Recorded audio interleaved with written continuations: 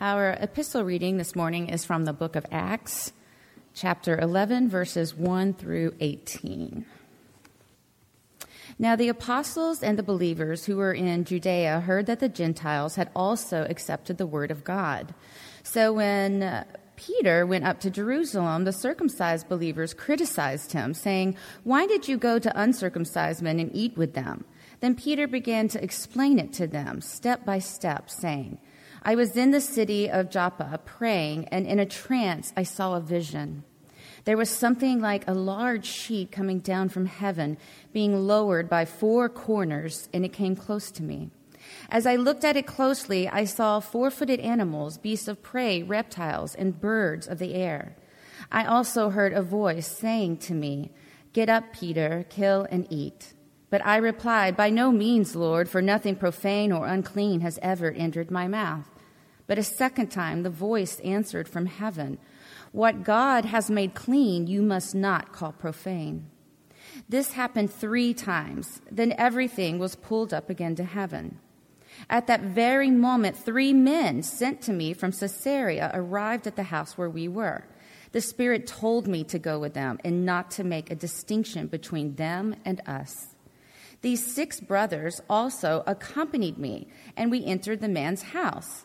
He told us how he had seen the angel standing in his house and saying, 'Send to Joppa and bring Simon, who is called Peter. He will give you a message by which you and your entire household will be saved.' And as I began to speak, the Holy Spirit fell upon them, and just as it had upon us at the beginning. And I remembered the word of the Lord, how he said, 'John baptized with water, but you will be baptized with the Holy Spirit.'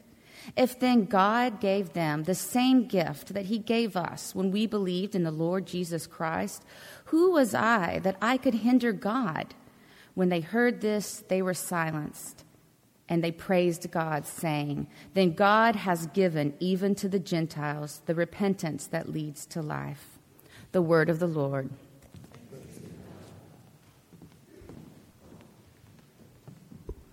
Our gospel reading is from the book of John, chapter 13, 31 through 35. Now when he had gone out, Jesus said, "Now the Son of Man has been glorified, and God has been glorified in him. If God has been glorified in him, God will also glorify him in himself, and will glorify him at once. Little children, I am with you only a little longer. You will look for me, and as I said to the Jews, so now I say to you, where I am going, you cannot come. But I have given you a new commandment, that you love one another, just as I have loved you. You also should love one another. By this everyone will know that you are my disciples, if you have love for one another." The word of the Lord.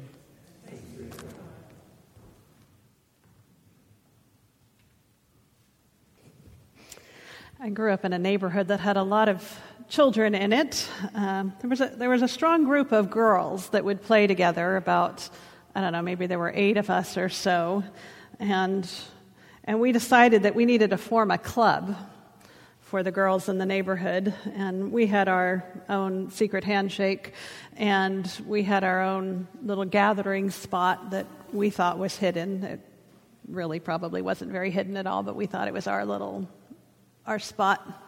And of course, the number 1 rule of our club was that no boys were allowed.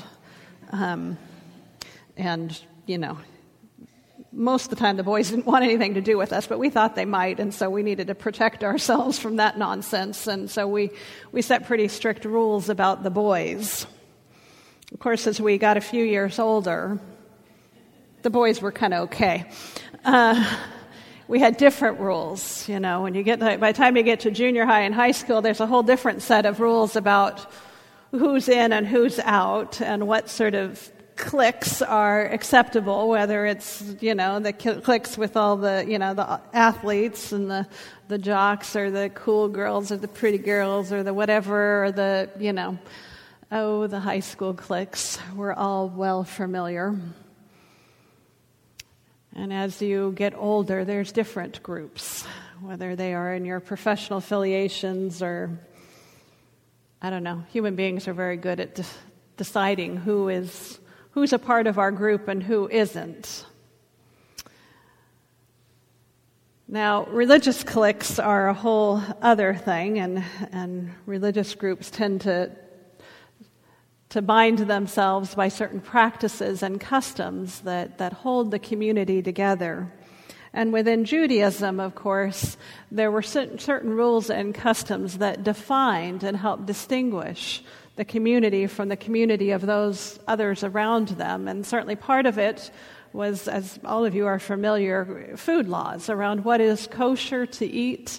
Shellfish, not kosher, pork, not kosher, other things that are just fine to eat, and some of it was just based on health customs, that some people die when they eat shellfish, so really let's not eat shellfish.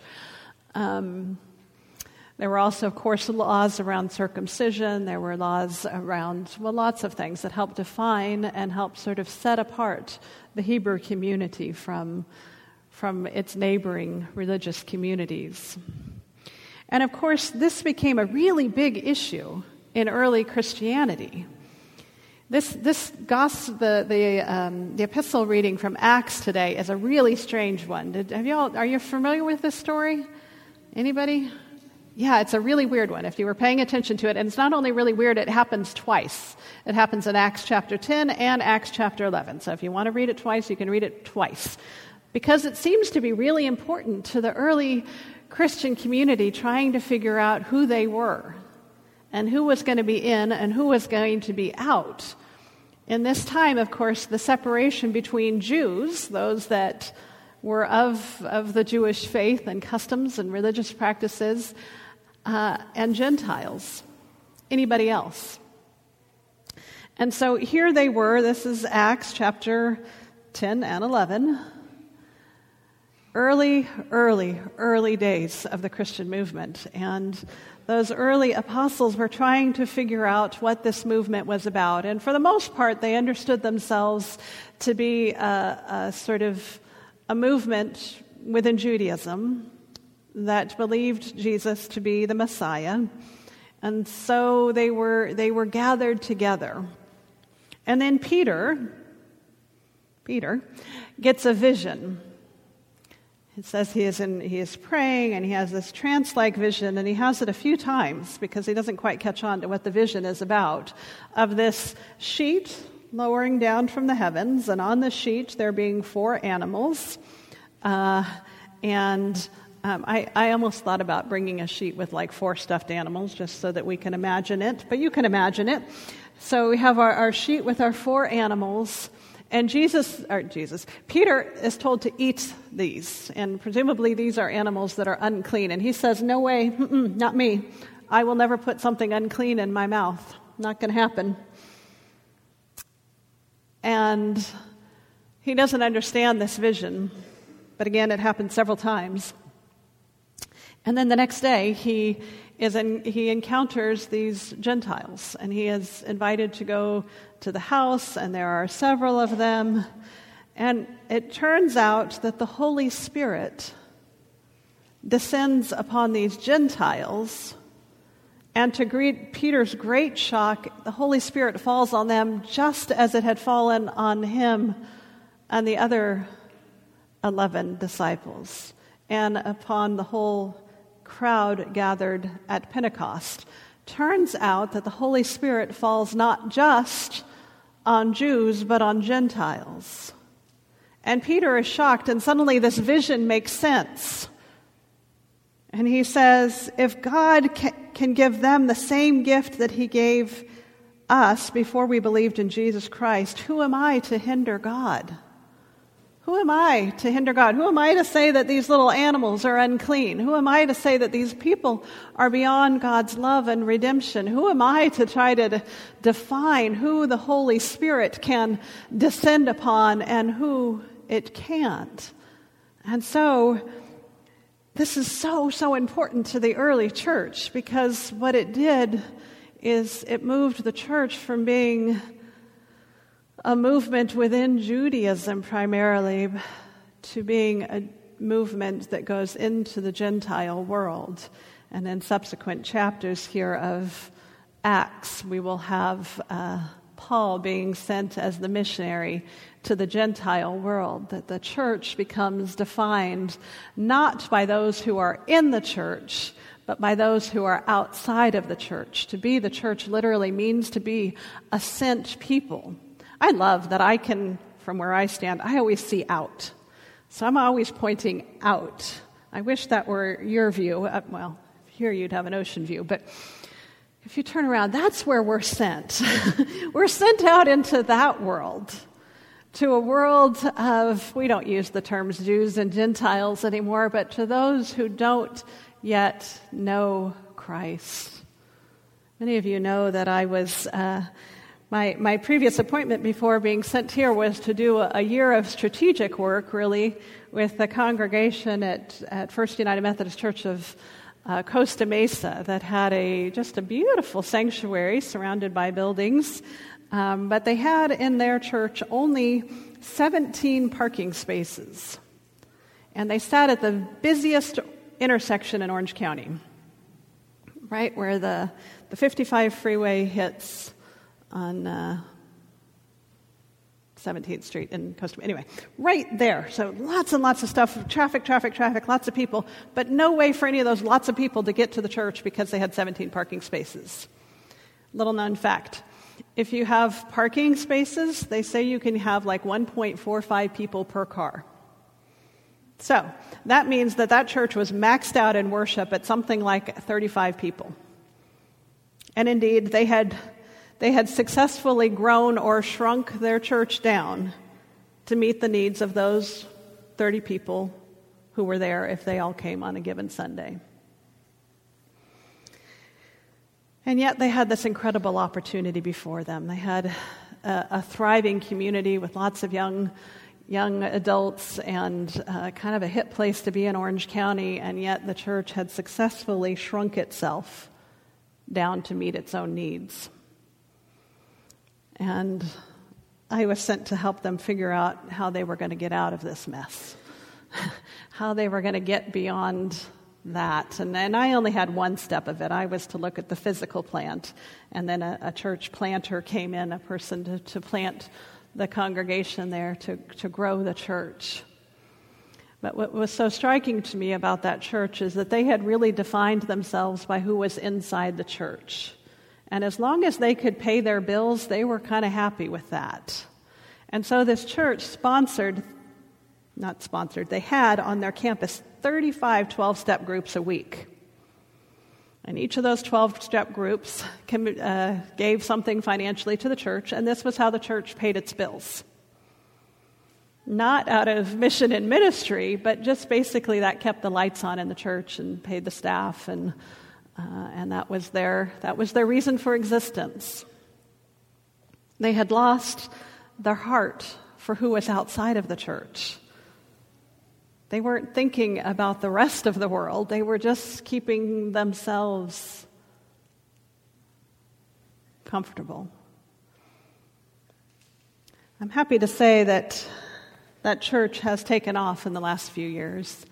They made some really critical decisions. We tore down some buildings to make room for parking, and there is now a really thriving young and new congregation that's happened, that has been born at Costa Mesa First, and it's really exciting. Yesterday they had a big event, I just happened to see it on social media, that was just called We Heart Costa Mesa, and all the church did was go out and volunteer in the community, just find ways to be of service and to share love with the community. Their story comes to mind, and I get such joy watching that because it was a hard year to do some hard work with them. But what happened is the church turned itself inside out. The church decided that their heart, their mission, their love was for those who weren't here yet. This is the worship part. This was to enable and inspire and equip us to go out and do the real work that we're called to bring those who haven't yet experienced God's love into the community. This reading from Acts is is another one of those texts where the church, the early church, was sort of caught up short by not yet getting that God's love was out there, was to those who weren't here yet. And Peter had to learn that. Peter was shocked. It took that vision 4 times to come to him, and then to see people who, wait a minute, these aren't the ones that I was sent to. Oh, wait a minute, the Holy Spirit is working in them too. Wait a minute, maybe God is over there too. And I think that's the work of the church, is always to say, where is God leading us? The actors in this text, again, just like last week when we read about Saul's conversion, the actors, the ones that are causing things to happen in this text it's not Peter, it's not Saul, it's not any of these men. It is the Holy Spirit. It is God at work. And the church just follows. If God is over here, that's where we got to go. If God's out there, that's where we're going to go.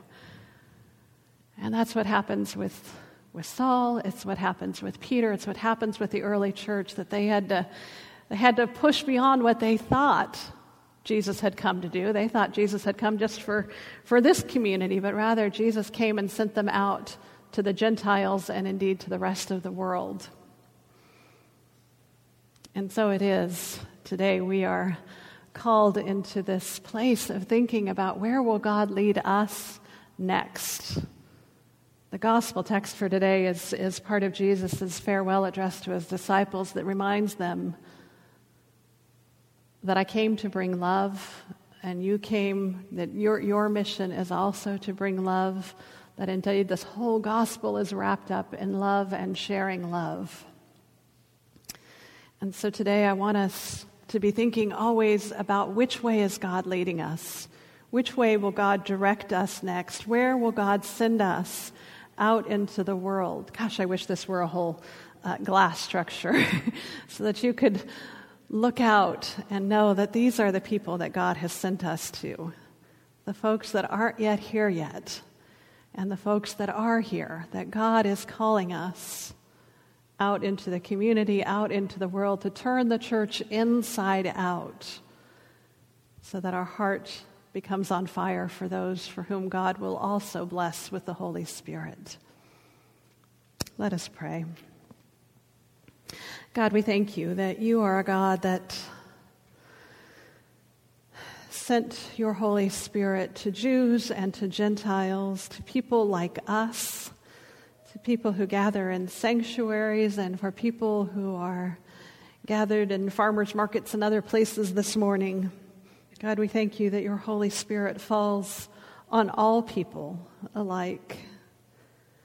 And so we ask, God, that you send us to wherever we are needed, that you use the gifts that you have placed upon us to bring light and love and joy to your world. Help us, God, to see your vision and to share your vision, to go where you send us. In the name of Christ we pray. Amen.